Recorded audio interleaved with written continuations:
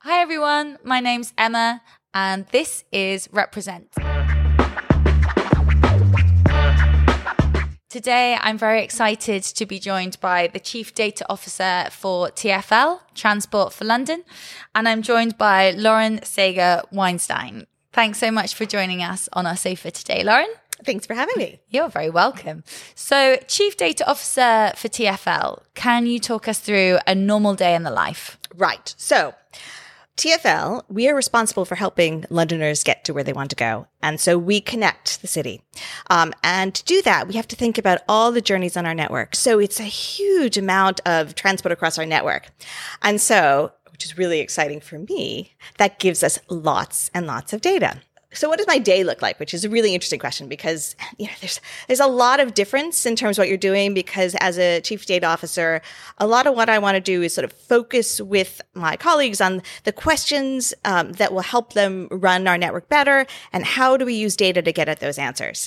And so from a practical point of view, there's lots of meetings to talk about that, think about how we can create data tools to help us give this information in ways that people can understand what's going on the network, both for our office staff, for our frontline staff, and for our customers. So what I do really on a day-to-day basis is sort of sit in meetings, write emails, write proposals, look at prototypes of dashboards, and talk to people about what would be useful. And how big is your team at TFL? So I actually have about 100, so give or take. So we sort of flex between sort of, sometimes 80 to about 100. And it's a mix. So it's a mix of sort of data engineers, sort of doing sort of the technical build work. And we have a range of people we call data product managers. And their job is actually very similar to my job, which is to sort of really focus on how the data is going to be used, how it can be useful. And then we have visualizations designers to sort of look at how we can create dashboards to take this data in ways that people can sort of consume it. And then I have a data science team as well. Fantastic. So very busy days. How do you chill out after a day like that? So I sing in a choir. So I sing in a group called Voce, and I have been singing with them for a long time, really since I first came to London. And we've done some really cool stuff. We got to sing at the O2, and we sang with the Stones. So that was really cool. I'm sitting on the sofa with a pop star. Oh my Lord, that's amazing. So that I've got to say is probably the highlight of what we've done.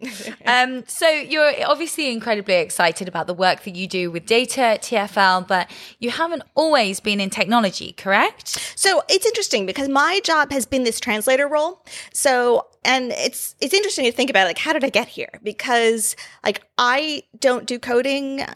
I know a little bit, but I actually wasn't trained as a coder. I do some sort of analytics work, although I don't, sort of do it on a daily basis. But I have some training in sort of that sort of background of quantitative analytics. But I've really been interested in sort of the management and policy and leadership and using information and analysis to make better decisions. And so tech is really an enabler to do that. And what is really exciting to me is how we can use data to answer questions that we just couldn't answer before. And so I think in terms of my own journey, that's really sort of been where I've been in this sort of this middle point of always really comfortable with technology. I grew up as sort of a kid from a science family of engineers on sort of both sides of my family of techie people. And, I was definitely had sort of computer at home when I was growing up and sort of dabbling in sort of basic and things like that. And I was always kind of the person who was working in a policy or working in government, public service mostly, but really comfortable with technology.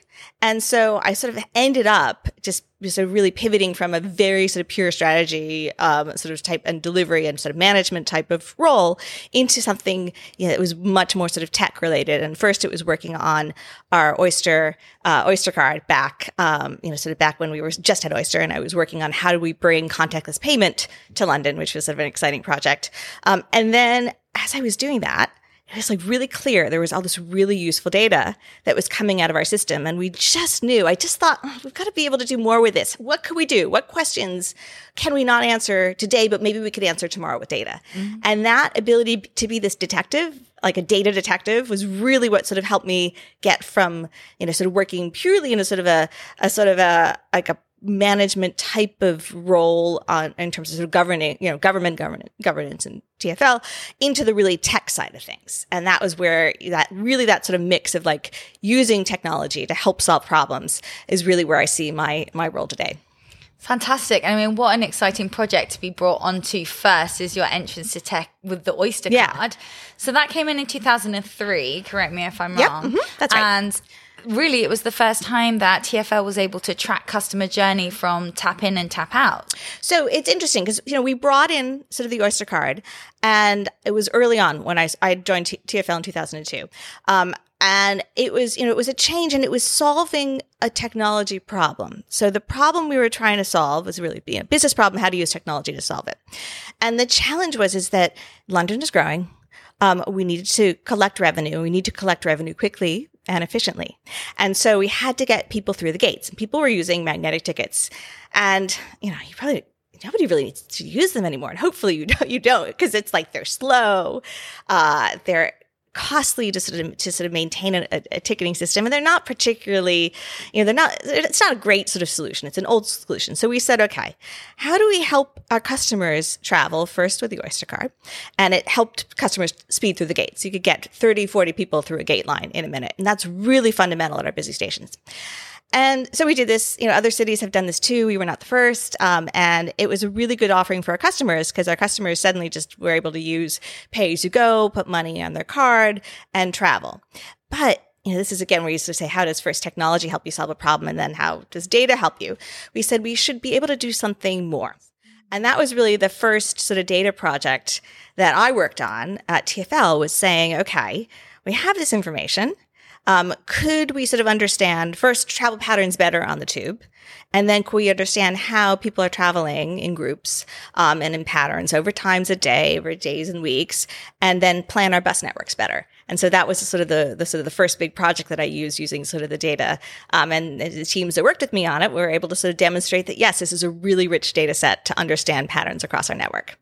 Interesting. And you mentioned there you've got this incredible data set. Okay, so you're tracking people. Well, tracking is always like a tricky world because Okay. people feel like it's important to say, okay, trust is so important to us, and so we take very seriously all the customer information. So we look at sort of patterns across the network. So we're measuring sort of interactions with the system. And so, and that's, I think, important because what we aren't doing is we're not sort of tracking and following people, but how do you sort of take this information and sort of like take, all the different little small components of travel and build the bigger picture. And so you have this huge sort of patterns of people traveling all through and these sort of volumes and footfalls of the network. And how do you make sense of that? And that's really, I think, really exciting. So from an individual perspective, I tap in at Elephant and Castle, I tap off at Archway, and then I take the bus to Crouch End, right? That you're not going to know that is Emma Rice, who lives in Southwark, who has done that journey. You're just going to know that one of those journeys took place at that time. Well, we look at it in different ways. So we do need to know that it's you, so that if you had a problem, so occasionally people will have if you didn't tap out by mistake and you sort of got an overcharge in your journey, we'd want to make sure that you were able to sort of get the money back in your journey. If there's a problem on the network, you could claim for sort of a delay. If your sort of journey was really, really slow. So we do need to know it's you. We also, if you're putting money, either money in an Oyster card or using your bank card, we need to charge you properly. And so what we do with that is in our data platform, we sort of have hashing techniques to sort of basically scramble your ID so that we're protecting privacy on that. And it's really cool because you then want to understand how many people are traveling from here to there. Mm-hmm. Could you provide different bus services that would be better for people? Can you change the route to make it easier to transfer between one bus and another bus?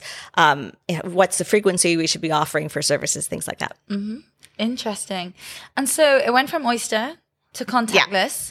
What's next? What are we going to be? Am I going to get on the tube with my contact lenses soon? What's going on for the future of using the transport network in London? So we had, it's interesting. Back in 2004 and 5, we were sort of saying, okay, what could you do with this? One of the things... Fingerprints? Do you really want to be... No. That's the question. Like, do people really want to be giving that information. You want to have that sort of flexibility in the network. So some people can be known to us, and we encourage that. So, we could, if you sign up for an email, we can give you an email that either says if you want to get information about like things to do in London, we send out a great coronation weekend one. If you don't want to get that, we can send you a service one that sort of tells you relevant information about where you're going to go. Because there's certain places that we wouldn't send an information to you if you're in a part of London, things that are happening in another part of London. So we kind of, we want to have some connection with you because we want to give you a better customer service. But, we're providing sort of services for the public, and we want to protect people's privacy. So I don't think that I just don't see any public appetite or any appetite for anybody wanting to sort of give out that level of sort of information. So how do you make it easy and seamless to travel, but not creepy? It's not, we're a public transport agency. We want to be open to everybody to travel and be comfortable about the information that they're sharing with us. Interesting. I'm thinking about future tech. How are you guys using AI and ML at the same time? So this is really sort of an emerging area. And I feel like I'll say something today and something tomorrow is going to change. It's very exciting. But there's also just a lot of questions. And I think, first of all, how can we sort of use some of this machine learning and some of the sort of the things to automate some of the processes that we have? How do we do better in terms of thinking about, when you want to do a repair on our network and our system? Could we do better sort of reliability assessments on our network so that we know when to send engineers out to places? Can we control our roads better by having better understanding about flows on our network and highlighting incidents when they happen, right as they happen, and giving our sort of people who sort of manage our network better information as what we call a decision support tool. So I think there's a huge opportunity with that. I think there's a huge question about what's going to happen with the growth of sort of AI techniques. How will this change? And I think there's a lot of questions right now. And how do you think about this both with your ethical framework and also from a practical point of view? Which questions are most important to answer? How do you think about trying things out to do prototypes of new technology? And then when there's a business case, what do you do with it? And you mentioned there about the Oyster card, London not being the first city to bring this in. And I'm interested as to how London compares with other city transport systems. I'm thinking Japan and South Korea. Do you look to other countries for inspiration, especially around the way that data is being used? So we do. And actually, I was just in Seoul a few weeks ago. There was a sort of an exchange, and I went, the British Embassy sort of asked me to come with a small delegation from London to talk about smart cities. And it was really sort of very interesting because we were meeting with the infrastructure team and sort of land transport for the Korean government. And it's always great to get out there and to sort of see how another city approaches a problem. And actually, particularly when you've been in London for so long now. So you can probably tell from my accent, I didn't grow up in London, but I've been here now over 20 years. And so it's always good to sort of go out and explore and sort of learn from others. And one of the things that I thought was really interesting in Korea, when I was in Seoul talking to the South Korean government, is that there's a real focus on sort of the technology infrastructure investment. And they say, okay, we're going to build this. We can see the case. We're going to just go quickly.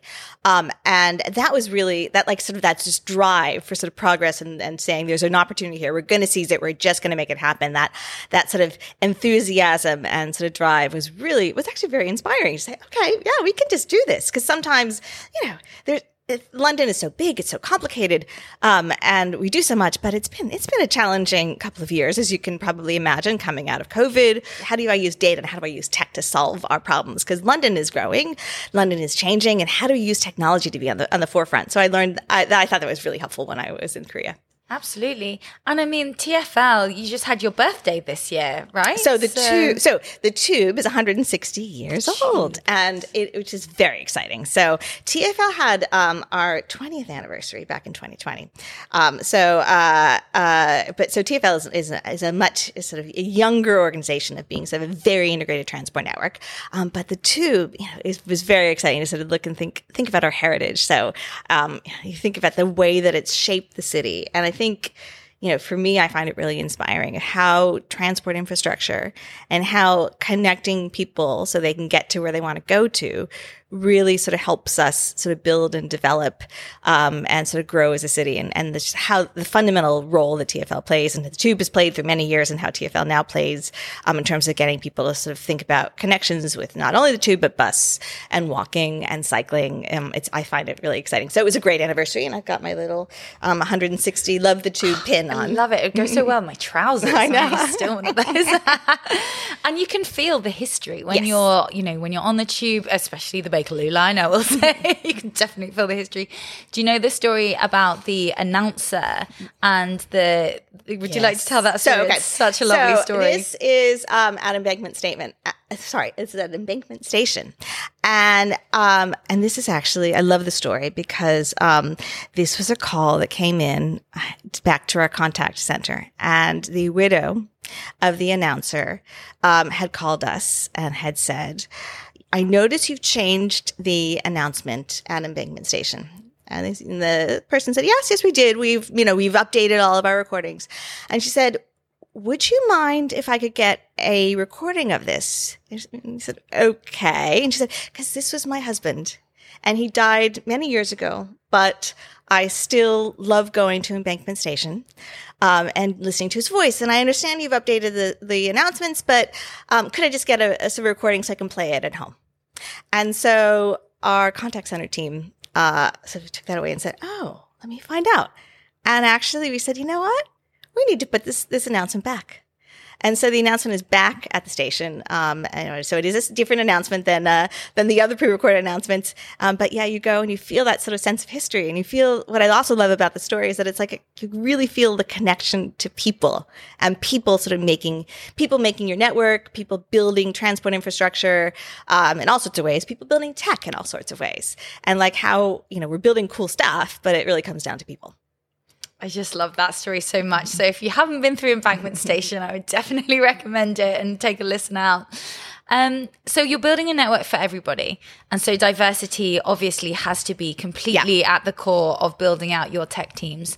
Why is it so important that we get more women working in transport and tech in transport? Yeah, so we have a challenge here, right? Because in the transport sector, women, we don't have as many women as are reflected in society. In the tech sector, again, a problem where we need to get more women to represent, as we do in society, to represent in tech. So both of these are areas where I've been really sort of very keen to help support and grow and encourage women. So I'm on our board of, there's a group called Women in Transport, and I was one of the founding members back in 2005, and I'm on the sort of the board to help shape that. And so for there, we're doing a fair amount of sort of thinking about leadership training, thinking about sort of mentoring, thinking about how do we sort of support each other. And both women and men are really involved in terms of helping develop women in the sort of the industry. And then, of course, on the tech side, it's also really important. And how do we support women getting into tech at all different types of roles in tech? So how do we encourage sort of women, and how do we encourage girls to study to sort of in schools to study subjects that will help them sort of get confident and comfortable. And I love talking about how do you do that, because I have strong opinions. And then also, if you haven't studied it in school, how do you enter? How do you gain the skills? How do you sort of think about coding skills? How do you think about the other soft skills that are fundamental? So the work that I do, which is not technical, but is fundamental for tech and data, which is that sort of thinking about the questions, framing the sort of questions, sort of delivering the right tools. And how do you sort of help women sort of do that? Because we bring, the more people you have, the more diversity brings different perspectives, and it's fair. So that's what we need to do. Absolutely. And you're talking there about women who are wanting to potentially upskill as well. So this September, we are releasing our mid-level career accelerator, which we're very excited about, which is 8 weeks of intensive training for our community who are either tech returners, or they're women who are already in technology, but they want to kind of super speed their careers, if you like. Now, for you as a career switcher, if you like, coming from a place where you weren't traditionally STEM beforehand, how has lifelong learning, if we can call it that, really impacted your career trajectory? So I've done it formally and I've done it informally, right? So I've done both sort of programs to sort of say, okay, when I was early on in my career, I worked for a few years, and then I went and I did sort of a graduate degree, and I knew at that time, because I'd been working for the city of LA, I knew I was very interested in transport, but I had some specific skills I wanted to sort of get more comfortable with, and on the sort of the analytics side. So I did skills with that in my graduate degree. From my postgraduate sort of, I was basically public policy degree. But I also knew that like I wanted some sort of leadership and management. So I did it through a formal program at first, but it's got to be more, I think, than just formal. I think there's also a huge opportunity for sort of informal learning as you go. And in fact, you get very stale if you were to sort of just learn and then go off and work and then wait and not do learning. So I think the lifelong learning idea is absolutely crucial, particularly in tech, particularly in data right now. Everything is changing. I think the hardest challenge sometimes, at least for me personally, is that you're so busy. How do you build the time to sort of step away and think about it? And so I think that's one of the things that I have been thinking about. Okay, I've been learning and sort of developing and particularly thinking about where the industry is going, but how do I make sure I spend enough time thinking about it rather than trying to solve so many problems, which obviously you need to do, but how do you sort of build in the time to reflect and learn as well? You have to be so disciplined. Yeah. It's so difficult, whether or not that's taking out half an hour in the morning and building into your routine that you're just reading reports and network things when you're having your coffee in the morning.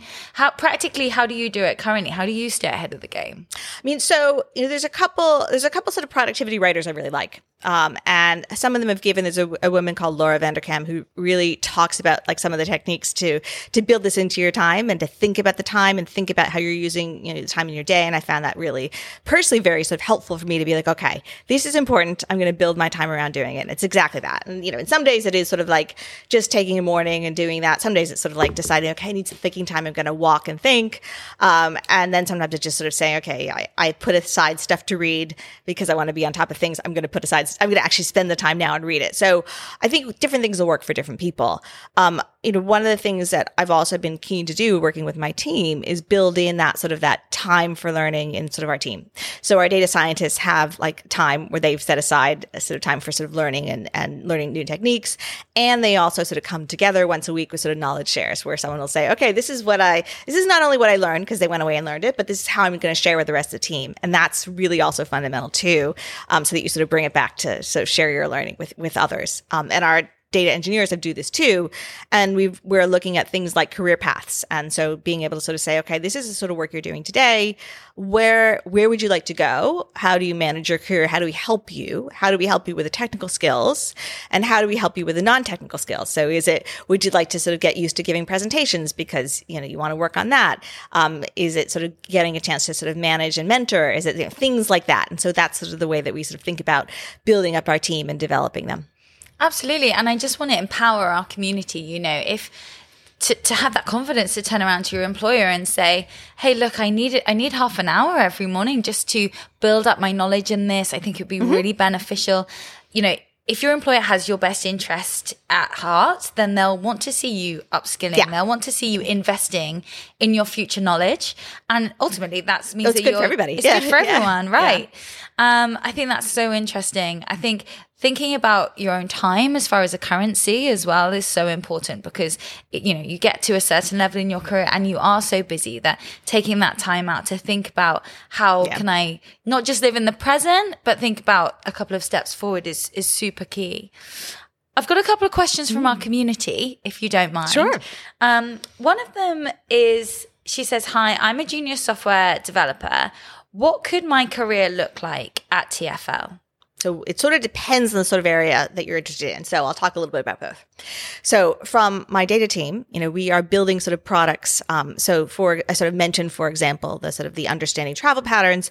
We have a sort of a suite of products called Journeys and Demand. And that is sort of understanding how busy our stations are. It's understanding where people are traveling over the course of the day. And we also understanding how people are sort of traveling on the bus.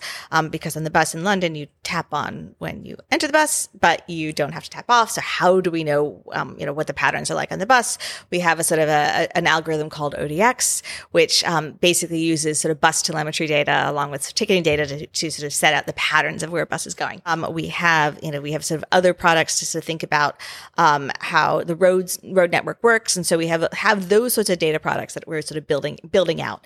And then we also that's on the data side, but we're also sort of building tools in general, because it's not only the sort of the understanding what's happening, it's how do you collect the revenue on the network, how do you build sort of control systems, how do you sort of engineer things of which the software engineering and software development, you can also sort of work in both sort of the data side. You can work on sort of application, website development. We have TFL Go, which is our app that gives customer information, or engineering within the actual sort of engineering fields. It's become very software driven as well. So there's a lot of opportunities to come and work on sort of interesting projects. And then, as I sort of mentioned before, we're really eager to sort of develop and grow our teams and give people a chance to sort of say, okay, here I'm coming in, how do I build my career? How do I work across different areas? How do I get specialisms? And how do I develop skill sets, but also not get pigeonholed? So there's a lot. And we're always hiring. No surprise. Yes. Sounds fascinating. Yeah. I might just pop over. I just need to learn how to be a software developer first. We've got to wrap up because of time, but just one final question. When we ask this to all of our interviewees, if you had the chance to read one book again, what book would that be? And why? I was thinking about this because, I guess I'm going to say there's two.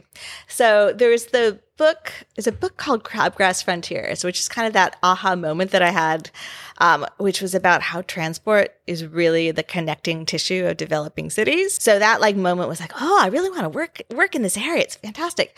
But in terms of I love literature, I love reading, and I love fiction. So I really also have to say, okay, what's one of those books I've just loved and have read a lot of times? And Anne of Green Gables, was one of those sort of books that I read as a child, and that sort of the story and that sort of heroic sort of spirit and that sort of different ways of looking at the world that sort of Anne had is something that I always really enjoyed, and I love that book. I was going to say great heroine to have. Yeah. And final question. If you could share one word of wisdom with your younger self, what would that be? I mean, I had never expected that I would end up in London. And so I think that, first of all, when you're really thinking about doing hard work and working hard, being sort of flexible about the work you want to do, and so working hard and having a plan, but also not being totally wedded to it because life takes you in all sorts of different places. And so I think that I would go back and tell myself, yeah, work hard, but be open to possibilities because you'll never know where you end up. That's great. Great note to end on. Thank you so much, Lauren, and thank you for sharing your story, and fascinating to hear about what you're working on at TFL. Oh, thanks so much. This is great fun.